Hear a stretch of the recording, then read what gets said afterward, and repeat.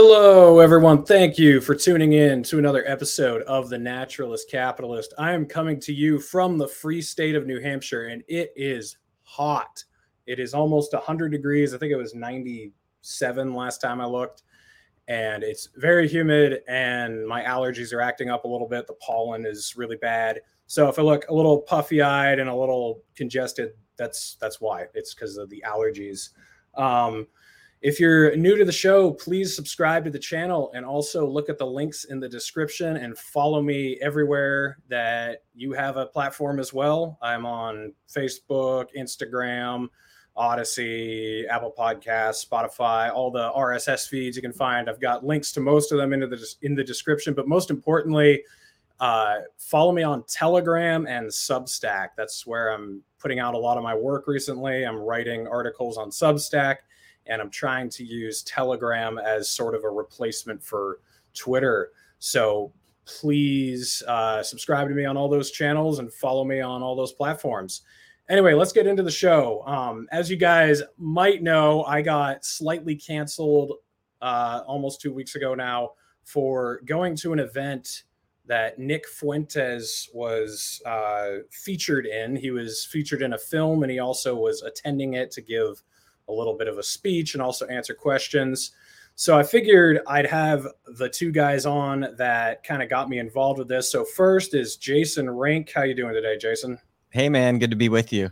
Yeah, absolutely. Good to finally have you on. So I've been talking to Jason for, I don't know, a few weeks now, probably a week ahead of Freedom Fest, about this whole debacle. You guys might have heard about it. And then the other guy who's involved with this is Patriot Jay. How you doing today, Jay? What up, Reed? I'm doing good, man. How are you?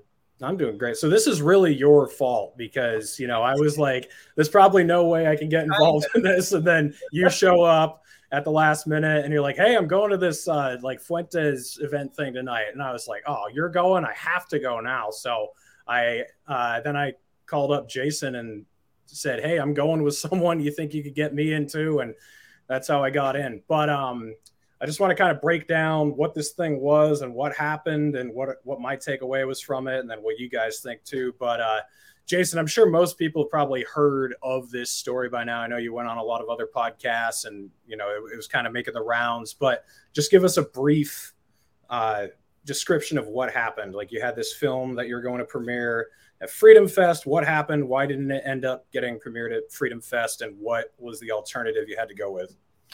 Yeah, thanks, man. Yeah, and long story short, I think with this is we submitted a short 21-minute version of this film. The film you guys screened was actually, I think, 47 because we expanded it.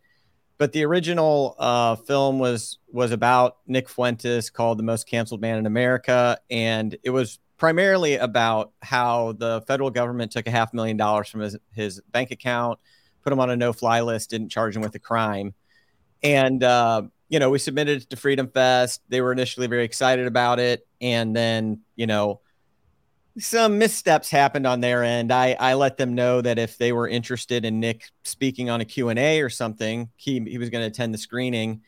And we said, hey, we'll check with Nick and see if that works. Well, they sort of jumped the gun and announced that he'd be on a panel and that the film was showing. And so as soon as that email went out, people really lost their minds. And so they took him off the panel, and then things didn't die down. And they eventually just said, no, we're not going to screen the film either. So that's how that all sort of started. And I ended up writing our Substack about this situation because the initial reasoning they gave to me was that 6 pretty major libertarian organizations or leaders of those organizations had contacted them. And that was why they decided, maybe showing the film wasn't such a great idea. And so as a result of that, then Nick decided, well, I'm going to just go ahead and have a screening because, in many ways, Nick feeds off of cancellation. It builds his brand, frankly. And so he set out to put this separate screening on in Vegas. And, it's funny, man, nobody else really asked me to get into it. Yeah, a couple of people might have, but you're one of the few guys that I was like, all right, we'll see if we can get Reed in, because I thought it'd be interesting to have your perspective on the film and, for you to go there and sort of weigh in on what your thoughts on that were. So yeah, that screening happened. It was totally off site in a very private location. And I think there was like 140 people out at it, many groypers. And then some of us who are Yeah, I told PJ, I was like, yeah, they were all yelling about this guy Roy Pert. I don't know who he is, but they were way into him, whoever he is. So before I throw it over to PJ, just tell us, like, Jason, what do you believe in? Are you a Groyper? Are you a neo-Nazi? Are you a white supremacist? Like, who is Jason Rink? Like, what is your belief system? Yeah. So, I would say for your audience, I would say I don't have any positions that I can identify that I don't ultimately agree with, like Dave Smith on. Like, so I'm really a Ron Paul libertarian philosophically, I guess. And, I was involved in Ron Paul's 08 campaign. That's how I started all of this stuff. And, I currently have a license plate on my truck that says a Ron Paul is my license plate, so it's like, I pretty much love the guy. And, I would say, I'm a monthly contributor to the Mises Caucus. I've, a dues paying member of the LP, even though I don't see the LP strategically being the best path for political outcomes. So I'm not an America First Groyper guy. But when I started making a film on the Stop the Steal movement and ended up making, I was filming on January 6th, a lot of other projects. We've got a couple other projects in the hopper. I spent like 10 weeks pretty deep in like the MAGA culture, crossed paths with Nick, Ali Alexander, all of these other people. And what I would say is I really developed a lot of empathy for MAGA during that time. And frankly, for like, America First and the Groypers, like, I have mutual respect for Nick. Like, I think he's got a lot of courage, and I think he's a really interesting subject for a film. Like, I think what's happening, what he's doing, how he's been attacked, and what he's building on the right, I think is interesting. And so that's what I would say. So it was actually my filmmaking partner and the director of the film, Paul Escondone, who, Paul's much more on the right than I am, frankly. Like, he's much more aligned, I would say, with America First. Paul's never really been a libertarian. And so we have this relationship. He really headed up the film, and I weighed in on it. I stand behind it. But so I think it's more about me having empathy for what's happening, what people are thinking, what's motivating people on like the MAGA right. And that's sort of at the center of the 3 different films I'm working on right now. All right. So since you're not an America First Groyper, I'll throw it over to the America First Groyper. So Patriot J, just tell us, I've been following you on Twitter for, I don't know, 2 years when I had Twitter, and I interacted with you a lot. You're fucking hilarious. You put out some great music and shit, but politically, where do you come from? How did you gain popularity? What's your story? Well, I'm Black and I'm 25 years old, so I was born a Democrat. It takes a lot of, I guess, training and conditioning to get out of that mindset. So I went to college. I learned how to think. I took critical thinking. I examined every side of the political aisle, and I found that my interests were more aligned with conservatives. And so 2015 was kind of when I made this change, and that's the start of like the 2016 campaign cycle. So I decided to check out the right. I went to like a Ben Carson rally, and then Trump came around, and I was immediately drawn to Trump because he's got that kind of like brash, in your face, anti-establishment personality. So I really respected that. I cast my first vote for Donald Trump, and I've been like a hard right extremist, I guess, since 2016.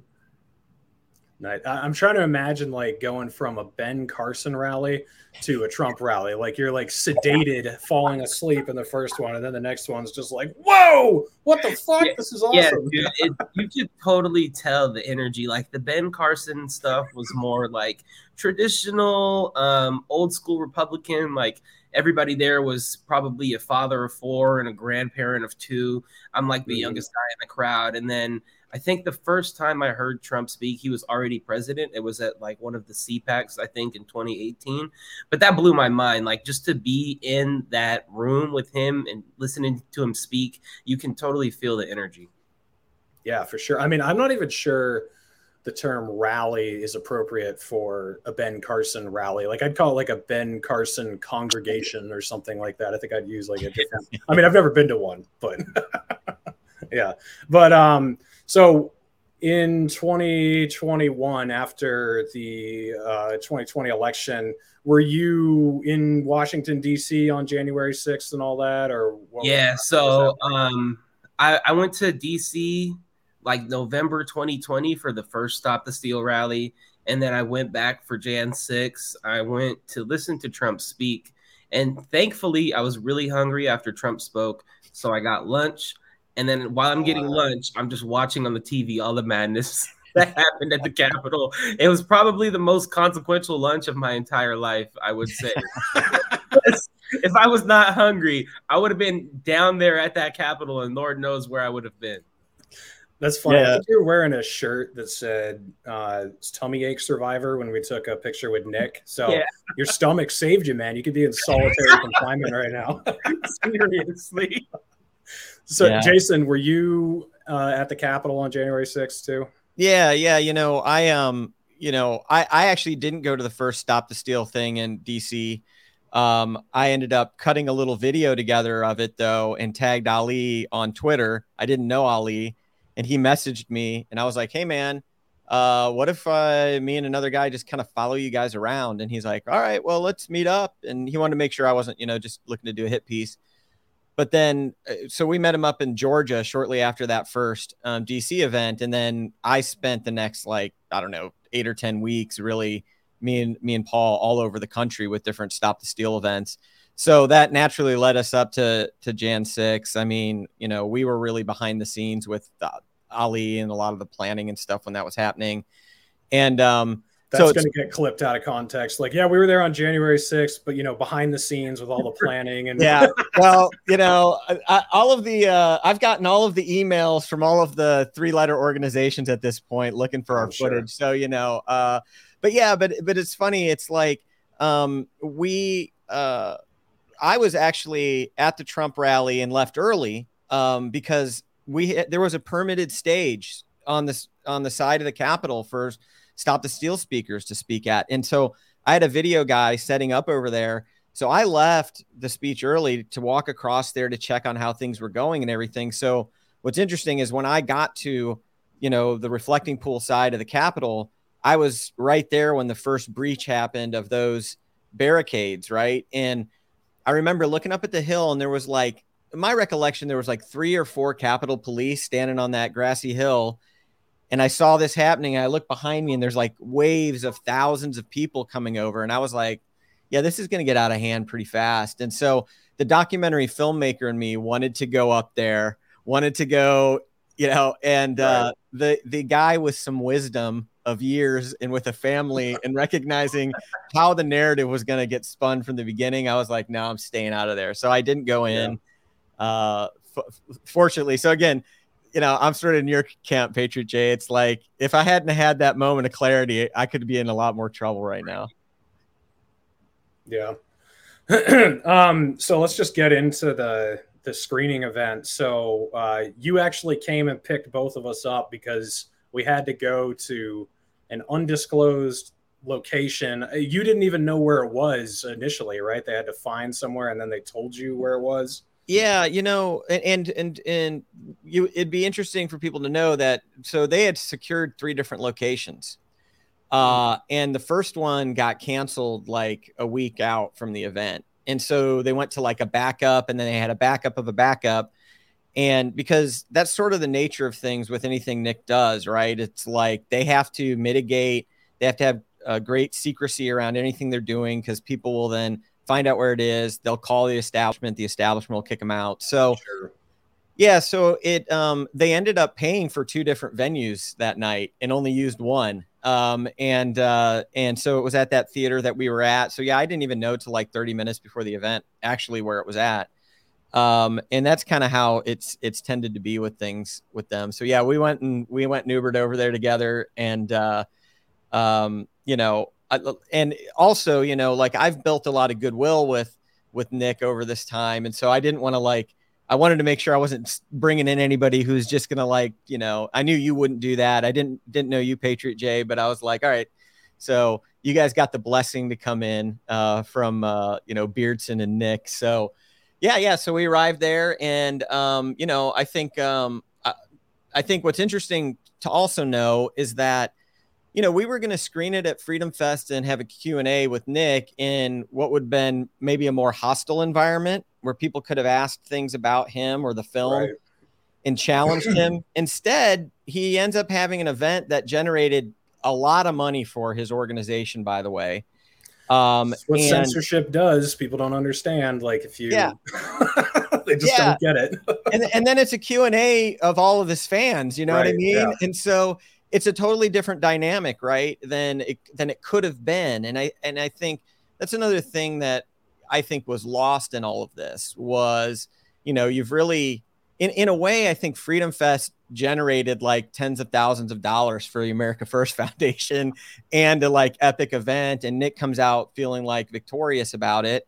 And I think he should. I mean, I think it's a testimony to what he can actually pull off when he's able to pull off a screening like that sort of last minute and get a bunch of people to come out to Vegas for it. So then we did some Q&A afterwards, and I don't know how that occurred for you guys. I think I said a lot of things from there that I think were generally like encapsulated what I think and why I pursued the film and why I thought it was important. But I'd be interested to hear what you guys thought about the screening overall, the film and the event itself. You know. Yeah. So, Patriot Jay, what's your history with Nick, and how did you find out about this event to begin with? I started following Nick, I want to say maybe spring of 2020. I think I had like followed him on Twitter, and then we met at a CPAC/AFPAC after party in 2020. And when we met, I decided to check him out a little more. So this was like right at the beginning of COVID. So he was doing a lot of like Zoom calls with these TikToks, and he would just go in like a 60-person Zoom and basically school everybody. And I was really impressed with the way he kind of debated and just spoke. So I started following him a bit more after that. And then I think we met again at one of the Stop the Steal events, and then I saw him again at the screening. Gotcha. So just from my perspective, I don't really know a ton about Nick. I mean, I just watched his episode with Alex Stein, which was very eye-opening, very good. I'd recommend everyone go check that out. It's on Conspiracy Castle. But the only like video or speeches I've seen of Nick's were when he was debating Dave Smith or Ryan Dawson, and then like a few isolated clips of him that I'd seen taken out of context. And then I'd heard him talk about some things about immigration and some general policies I disagree with him on. But as far as like the controversial stuff, like I hadn't ever like really done a ton of research into what he thinks, because frankly, never really cared. Like I it's always amazed me how fanatic his haters and support base are for seemingly comparatively to the outrage uncontroversial statements, I guess. Like that's always been my kind of opinion of him. But when we showed up, you know, for a neo-Nazi or white nationalist event, a lot of people were very happy to see you, Patriot Jay. Like you were greeted with tons of handshakes and hugs and high fives, and you obviously knew a lot of people in the crowd. It was very friendly, and then, you know, no one was rude to us at all. I remember even after the event, I got a picture with Patriot Jay and Nick, and I shook Nick's hand. I just told him, hey, I'm a libertarian. I'm impressed with some of what you say,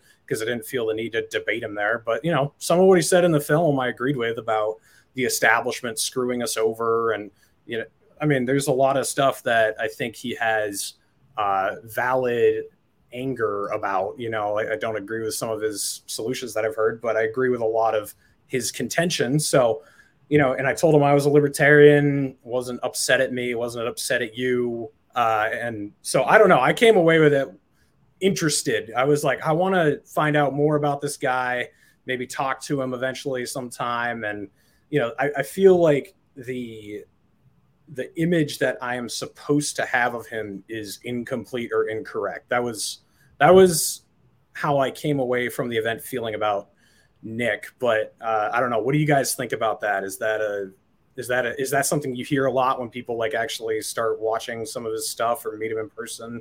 Is there a lot of surprise or?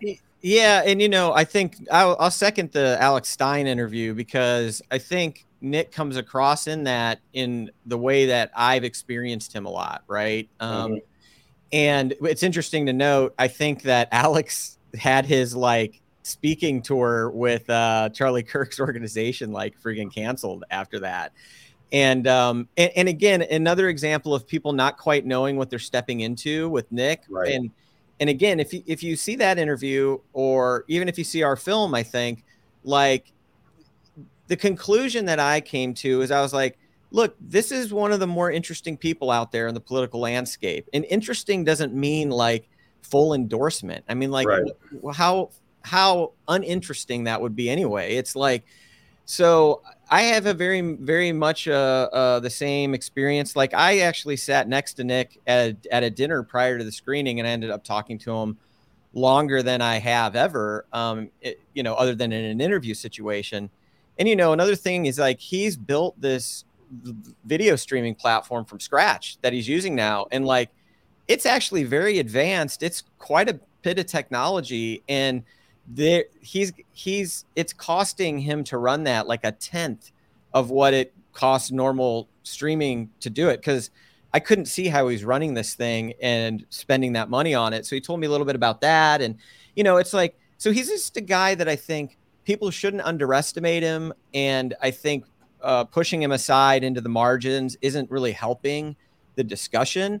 And I think the other thing is when he goes on to be interviewed or debated by people who have other audiences, I think the opportunity there that can happen is like with Dave Smith. It's like, well, people in Dave Smith's audience will watch it and they'll be exposed to Nick, and they'll see Dave challenge Nick on things, but also Nick's following will go watch him on Dave Smith. And it's like, they may be exposed to ideas. Nick has said he would vote for Dave Smith for president if Trump wasn't running. He's like, I'll vote Trump, but he's like, I'll vote for Dave Smith. He has mutual respect for Dave Smith. And I think that's the key, is like, can we generate a mutual respect where we can have conversation and we can engage with the ideas openly, because I think we all benefit from that. So yeah. So as far as an incomplete picture, the biggest criticism we had on the film was that we didn't put enough negative stuff about Nick in it. And, this is also from people who never watched the film, right? They just saw the trailer. Most of them. Yeah. The people, and some people who watched the film came to that conclusion too. They're like, you needed to say way more about how he's a villain and terrible and evil. And I was like, can we just show something that's like really Nick and the Groypers in their own words about how they see themselves and what they're making and what they're building? I'm like, I think that's useful. And it's a way to make a film. It's not the way. People can challenge us on whether it's good or we could have done it better, whatever, make your own film. But, that's the way we saw it.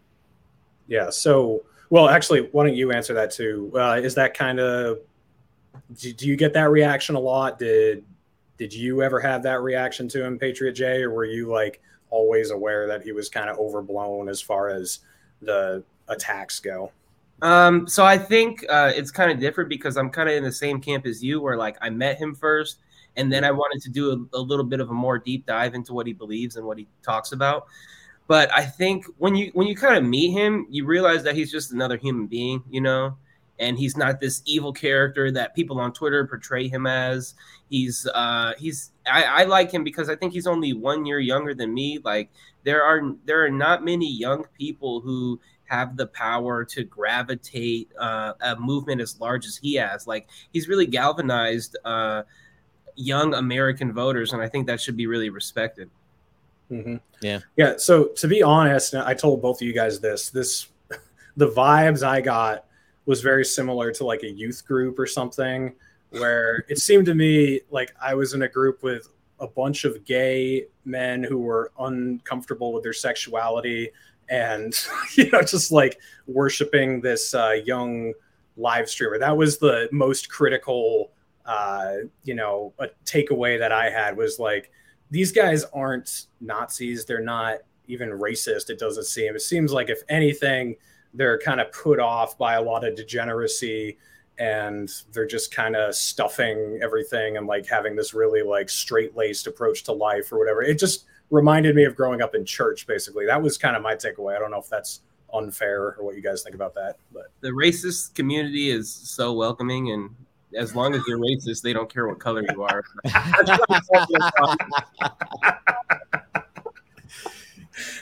Yeah. Well, and man, like I think the question comes down to like, was the event cool, like, or whatever. And, like, I won't go so far as to phrase it the way that you would, but I will say that, people might be interested to, like, I experienced this when I was at AFPAC because we were filming there, which is his like CPAC thing. And there was like 1,200 dudes there. I mean, mostly dudes. Right. And like multiple times breaking out, chanting Christ is King in the middle of that thing. And I've never been to a church before where that has happened. It's like that many people are like doing that. And so he's definitely blending like his Catholic faith, the way it occurs for him, by the way, and a lot of the men coming into the movement, I think are a product of our society and environment. They're looking for certain things. I think they're finding some anchoring in that faith, even though there's other people that are totally not Christian who are there. And then they're finding a place that's welcoming to them, not only online, but in real life. And it's a place also where, Nick spends a lot of time joking around, and he, a lot of these guys are like meme lords. And it's like, there's a comedy, there's a politically incorrect comedy attraction that many of these people have to Nick, because they're growing up in a society where like comedy has been destroyed. It's like you can't find off color, politically incorrect comedy anywhere anymore. And Nick really is funny. Like he has a great sense of humor, and again, he's a good orator. He organizes his ideas really well, and he's very intelligent, so he's got a lot of things that he brings to the equation. And so when he comes to the event, he gives a speech, people are asking questions. A lot of those people have never been in the same room with Nick before, and so they're like super excited about it. And, but yeah, I think the youth group, the analogy is not too far off the mark there. I don't know if you got any comments, PJ, could throw them in. Nah, I think Jason just summed that up perfectly, honestly, because everything he was saying, like I was drawn to him because he's funny, and there's just not like a place in today's society for straight Christian men, as sad as that is, So when you have somebody who's willing to stand up for it, it's only natural that people will gravitate towards it, and because it's so polarizing, they want to grab hold of it even tighter. Yeah. Yeah, you brought up an interesting point earlier, Jason, about how if this had been allowed to take place at Freedom Fest, it would have probably been overwhelmingly critical. A bunch of people who disagree with Nick on a whole litany of issues would have been in the room with him. Instead, it turned into kind of this love fest for him, like this, it was almost like he was on an altar because he's there with all his fans. It's less like that's the only people who were allowed to go, and they felt empowered because they weren't allowed at this mainstream event. And this is something I try to tell people. This is just a natural recourse to censorship, deplatforming.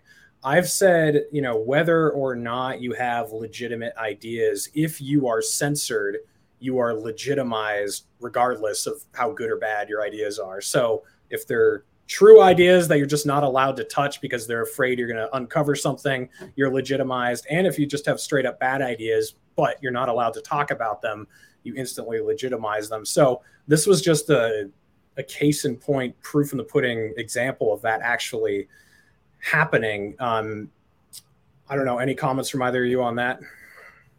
Yeah, I mean, I think that's important to recognize. Like, there's just a real blowback in all of this that cancellation generates. And, people have accused me too of like this was a big marketing tactic, because that's why I blew up the whole thing between me and Freedom Fest and whatever. And like, number one, I'm not that good to have, written this script. I mean, because, I ended up getting banned from the Mirage and the Venetian as a result, like as sort of cascading effects of being involved in Nick's film.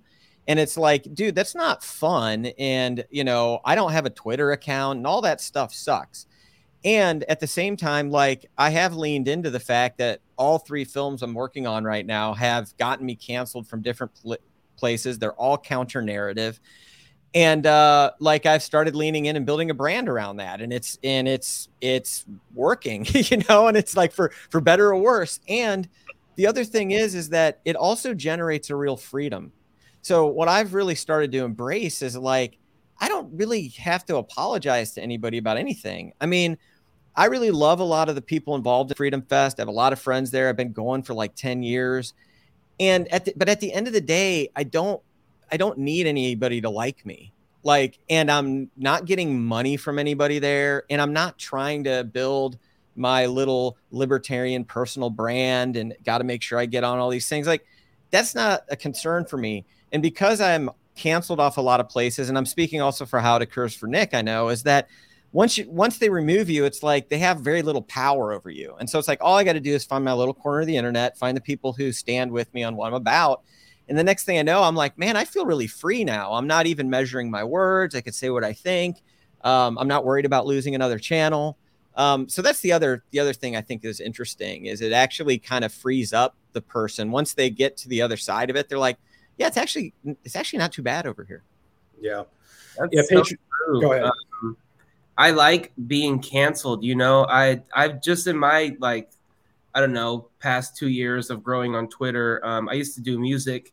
I've always done music, but I wasn't always Patriot J before I was J Hots, and I was more local. I really wanted my local hometown people to rock with me. But unfortunately, there are a bunch of libs who just couldn't get over the fact that I like Donald Trump. So I got canceled in my own hometown. In fact, like a girl who I used to hang out with frequently, we share a birthday. We would party together on our birthday every year. She sent an email to my school and the California bar before I was admitted, trying to get me kicked out and prevented me from getting barred, all because I made a joke about Black Lives Matter. Mind you, I'm a black man. So I just thought that was hilarious. And once that happened, I realized, like, oh, I'm never really going to appease these people. I might as well make music that truly that like I truly resonate with on a deep vibrational level. And if I put that out there, the people who like it are going to come to me and they're going to support me. And I should worry less about these people who are just born to be haters. Yeah. And I want to make one statement about that too, man, because like the Southern Poverty Law Center, wrote that article at Freedom Fest. Congratulations, Reed, for making the list. I've been on there for a little while, so it's good to have you. Are you on there, Patriot J, or have they not? I gotta go harder, man. Yeah. You're definitely the most racist out of the three of us, too. So yeah. I need SPLC, I need ADL. Give me all of that. Maybe let me see if I can just forward that photo of you with Nick over to them, dude. I think that'll do it. Just cut me out of it and just show him. Well, but what I think that article proves is that it doesn't matter. They are going to do anything they can to do 6 degrees to white nationalist, and it's like because they bring up the whole Nick being on a panel after he got canceled. So it's like, it didn't even matter that they quote unquote did the right thing according to the SPLC. It's like, no, they still attached everybody to him. And then it's like, well, if Nick didn't exist, they'd attach you to Ryan Dawson or it's whatever. And it's like, and they're taking Andrew Yang. And it's just like, it's this whole thing where it's like, guys, don't bend the knee, reject the premise, the premise. Ryan Dawson denied that he's a Holocaust denier to me on my show. And Andrew Yang was also speaking at a place where I wasn't even speaking, but I just had a table. So that makes him a white national or something. I was just like, what the fuck is this article? It was incredible.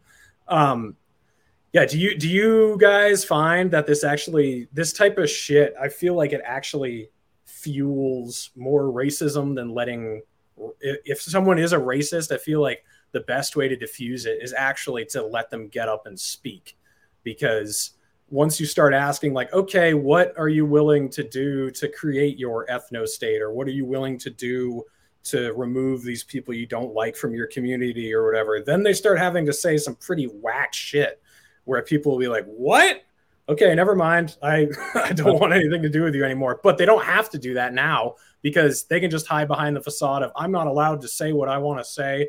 And because of that, that means what I have to say is valid, blah, blah, blah, whatever. Where if you actually let them stand in the limelight for a second, people would be like, what the fuck? Like, no. But I don't know. That's just my opinion, at least. I think you made a good point. It is so easier to say, well, look, they silenced me, so I have to be right, as opposed to going into a public forum and backing up your ideas. Yeah. And I think the other thing too is that, I mean, I don't know, I can't put my finger on somebody that I met that like I had a lengthy conversation with who is like somebody who would say, yes, I'm a white supremacist. Okay. Right. Like, and what occurs to me is that most of the people that are being given that label, I mean, hell, Tucker Carlson's given that label now, right? So it's like, it occurs to me that if somebody really was, they would stand proudly in it, right? They would be like, yeah, I'm a white supremacist, dude, and I don't apologize for it. And so that's the other reason why with like Nick, it's like, look, I do take him at his word a bit. He calls himself a Christian nationalist. He's a nationalist. Like he talks about issues around race that other people don't talk about or whatever. So he may talk about crime or whatever.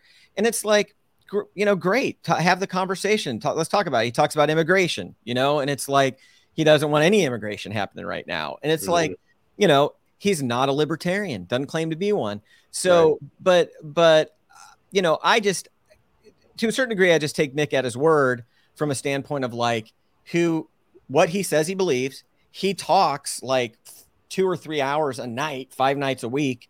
And he's been doing it for years. So it's like, there's plenty of material out there. And that was the other thing too, is we felt like a lot of people had dedicated a lot of, ink and video and audio to all of the worst things that Nick's ever said, but there hadn't been much committed to sort of this other side of things. And that's where we thought there was something interesting because everything else is just sort of rehashing his cookie joke or whatever. And I do think it is interesting. We have a lot of demand to see the film. We're going to be releasing it here in the next couple of weeks online in a way that people can get that.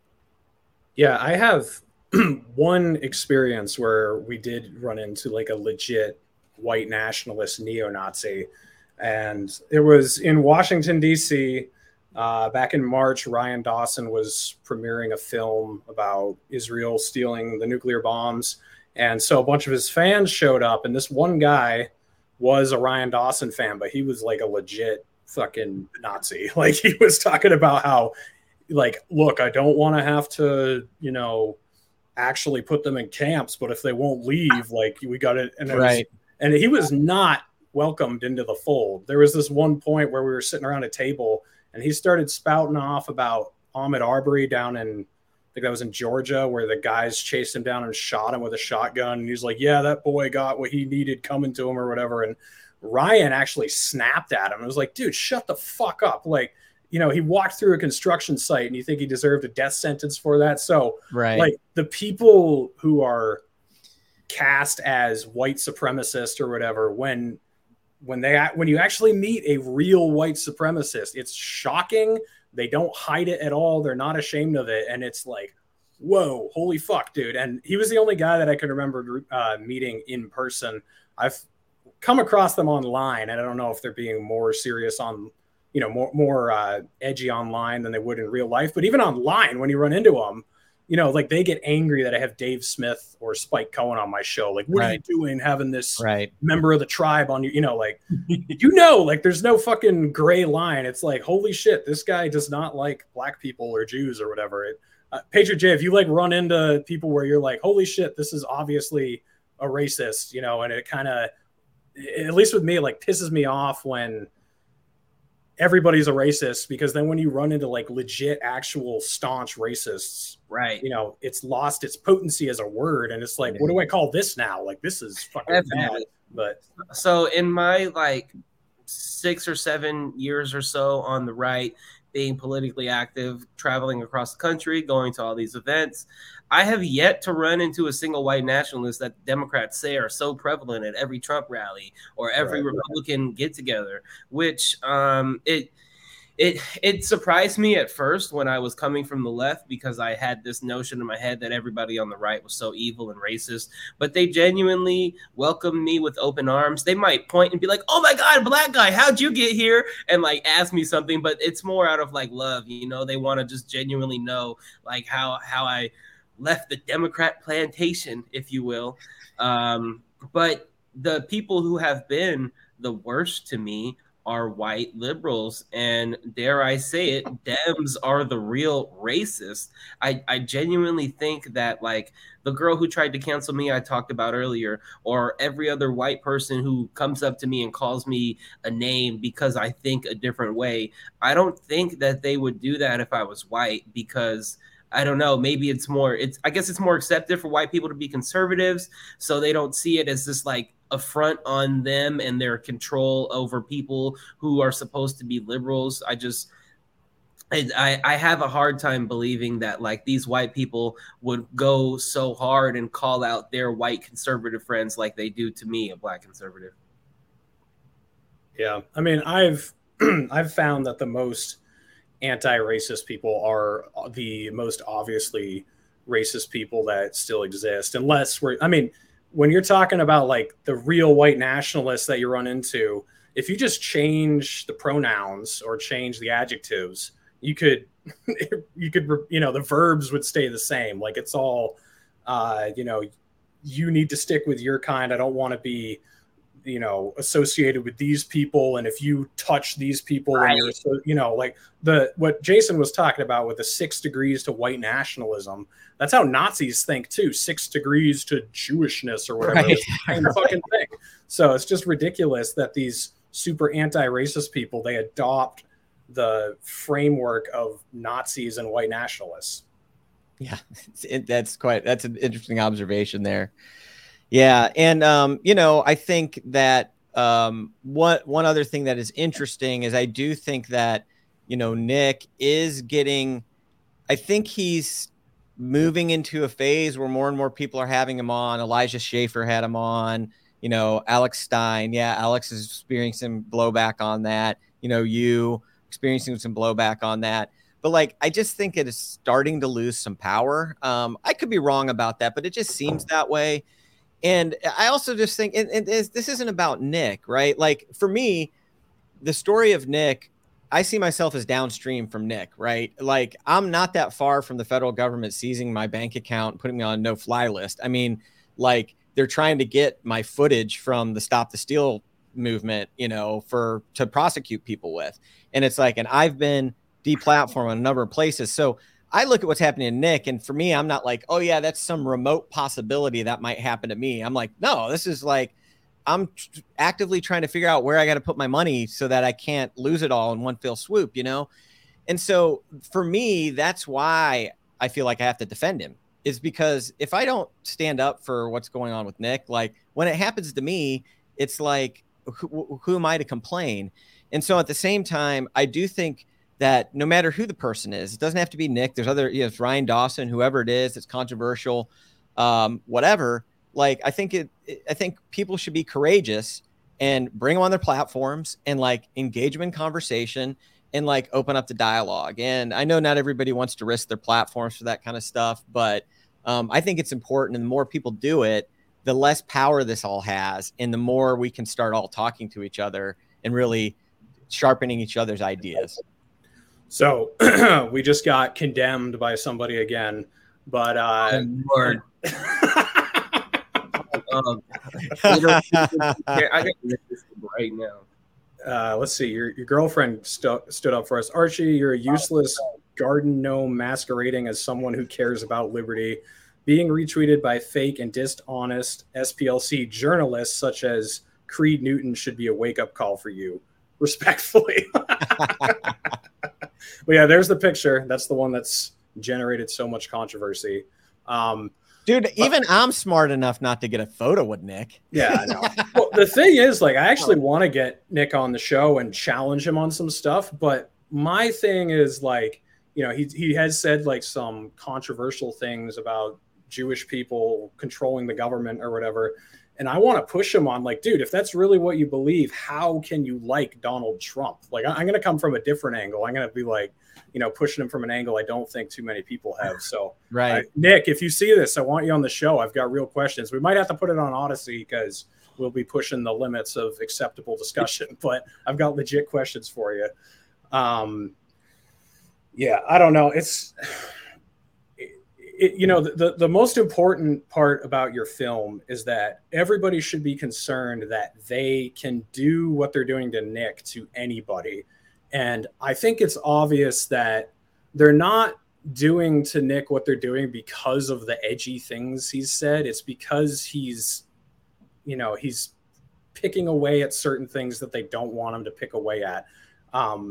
So like they don't care about racism or Islamophobia or any of that shit because they murder millions of Muslims every year. And, you know, they were pushing racist shit back in the early 2000s to try to get us to want to go to war. So there's no way they actually care about any of this PC shit that they claim.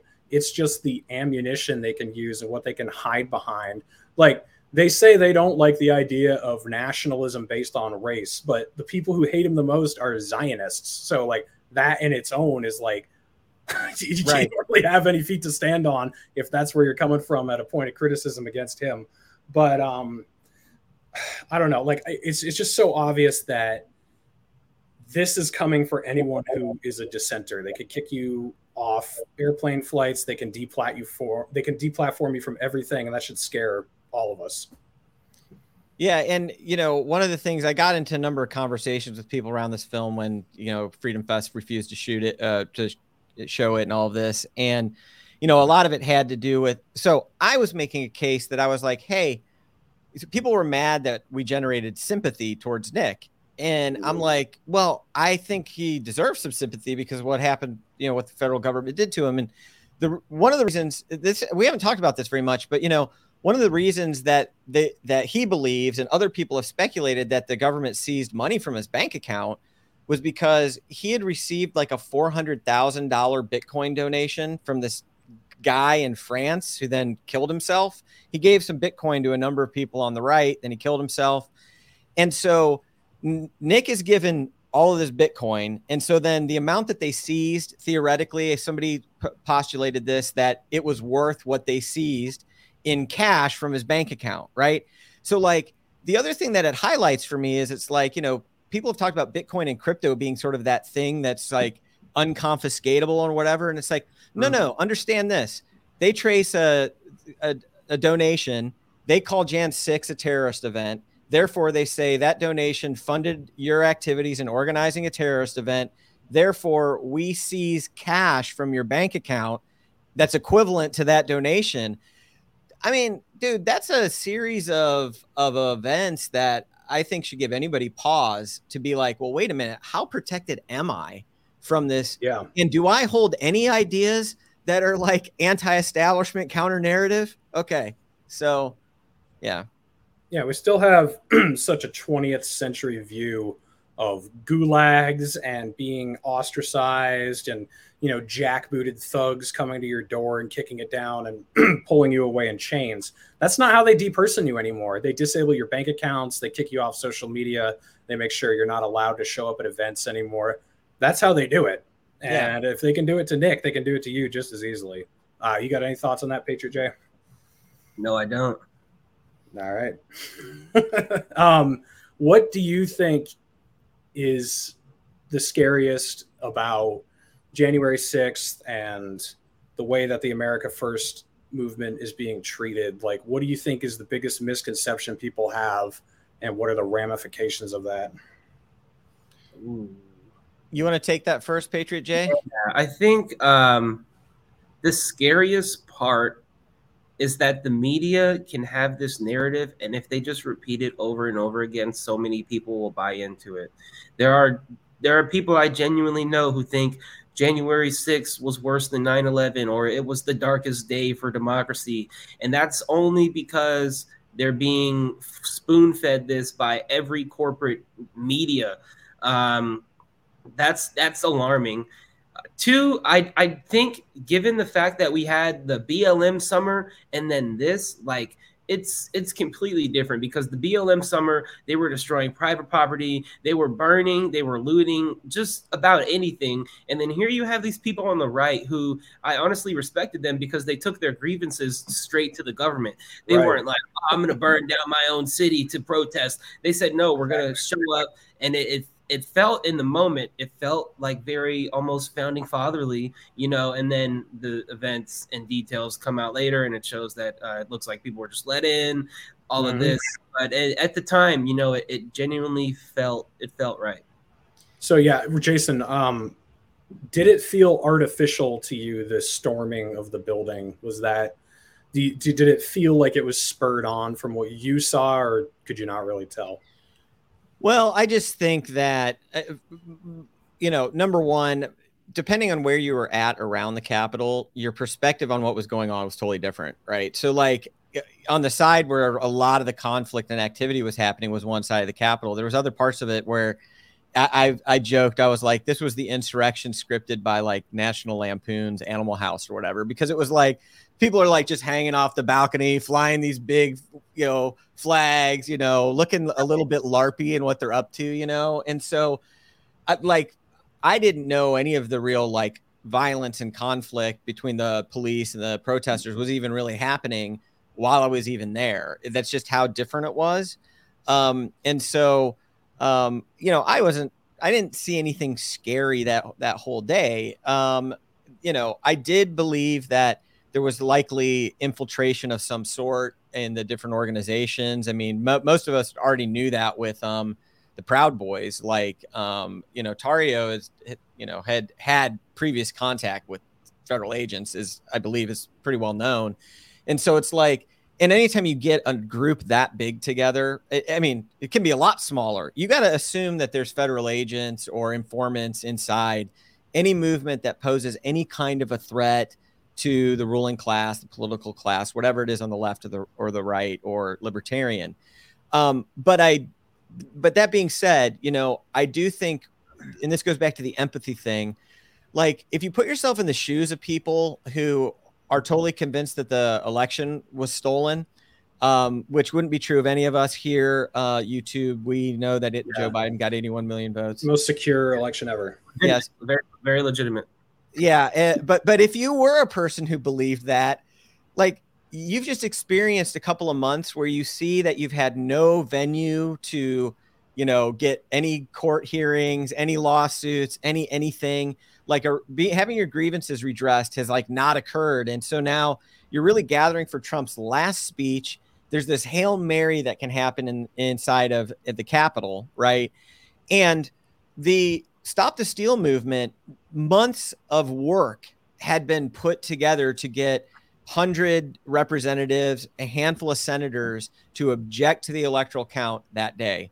And when the Capitol was breached, that stopped. And it really ended that as a possibility. Now, most of us didn't believe that that was actually going to result in anything substantive happening. But the idea that like Ali Alexander like wanted the Capitol breach is totally bizarre, because it's like, no, it flushed months of work down the toilet and goodwill. Yeah. And that's also why I'm like, hey, I think there was other people who wanted that shut down. And it was just an opportunity. Like they created a space that I think it was like, look, if we can make sure there's not that many cops, if we can let people have a bit of unruliness, we know that the madness of crowds and a few key people in few key places can generate that narrative that we'll be able to run with this narrative coming out of it. Yeah. Yeah. And I'm saying this unironically, like I actually don't believe the election was actually stolen, but I think when you don't allow people to talk about it, you generate the thought that it was. And if I'm wrong about that and it actually was, then I want to know that it was. So censoring it, whether or not it's true, is stupid. It just like doesn't get you any closer to the truth. So, well, and I did want to make one last comment. I haven't actually shared this this publicly yet, but you know, the scariest thing about Jan 6th has been the weaponization of the government towards the Trump sympathetic right. And, you know, I just had an experience. So we started filming our film called The Steal, you know, with followed Alexander around. January 6th happens, yada, yada. And now there's these January 6th hearings and all of this. And so I've talked about before how the Jan 6 committee reached out to me like in February. They wanted me to voluntarily surrender footage, you know, to them. My lawyer said no. And he sent an email to them as to why. And so I didn't hear anything back from them for months, right? So then 2 weeks ago, The Guardian releases an article that names me, talks about our film. They make it sound like we have the smoking gun footage between Roger Stone and Ali Alexander, and they publish this. And as if that would be filmed.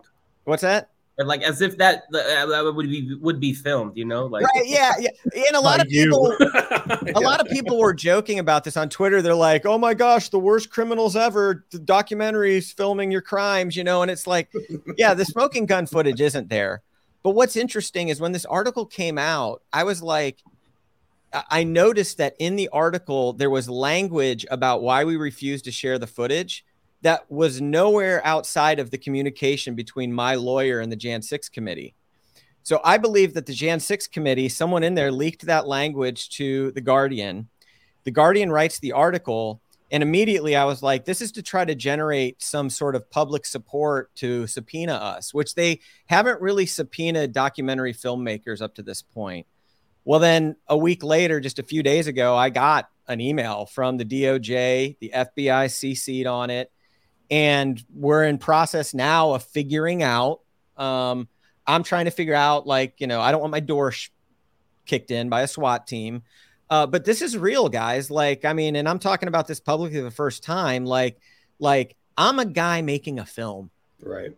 And it's to the point right now where I'm like having to deal with the, you know, they're trying to get a hold of this. And so, and I just see that as a weaponization of the federal government towards anyone, anywhere that they can use to push that narrative, prosecute the people. And ultimately, you know, I think they just want to prevent Trump from running again.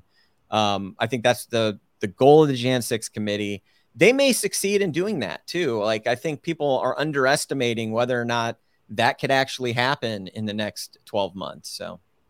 Which I find hilarious. My take on all this stuff, like Nick Fuentes, Trump, January 6th, like all the liberals are like, oh my God, those are the worst things in the world. And my whole take on all three is like, I don't get what the big fucking deal is. Like, you guys have turned this into the biggest fucking fiasco ever when I don't really get what the whole hullabaloo is all about.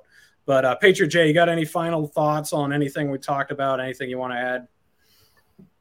I think this was a great conversation. I hope a lot of people listen to it. It's important to have these conversations about censorship because it's un-American, and that's what irks me the most. I grew up, even when I was on the left as a kid, I love like U.S. history. I have such a deep respect for the founders and the founding documents of this nation.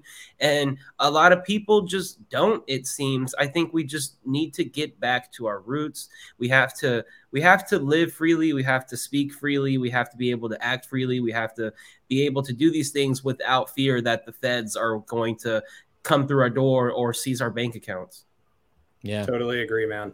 100%. All right, well, it was great to meet both of you in Vegas, and it was fun doing this stream. I'd love to have you guys both back on at some point. Jason, you'd be a perfect guest for the Four Horsemen sometime in the future because you're in that. If you want to get canceled, that's the show to be on. Yeah, right, dude. I'm open for whatever, man. I love it, and I love some of the edgy stuff you guys are doing out there. So, but yeah, it was great meeting you guys both. Patriot J, awesome to connect with you, and yeah, man, I look forward to doing this again sometime. And, you know, be well, guys. Really appreciate it.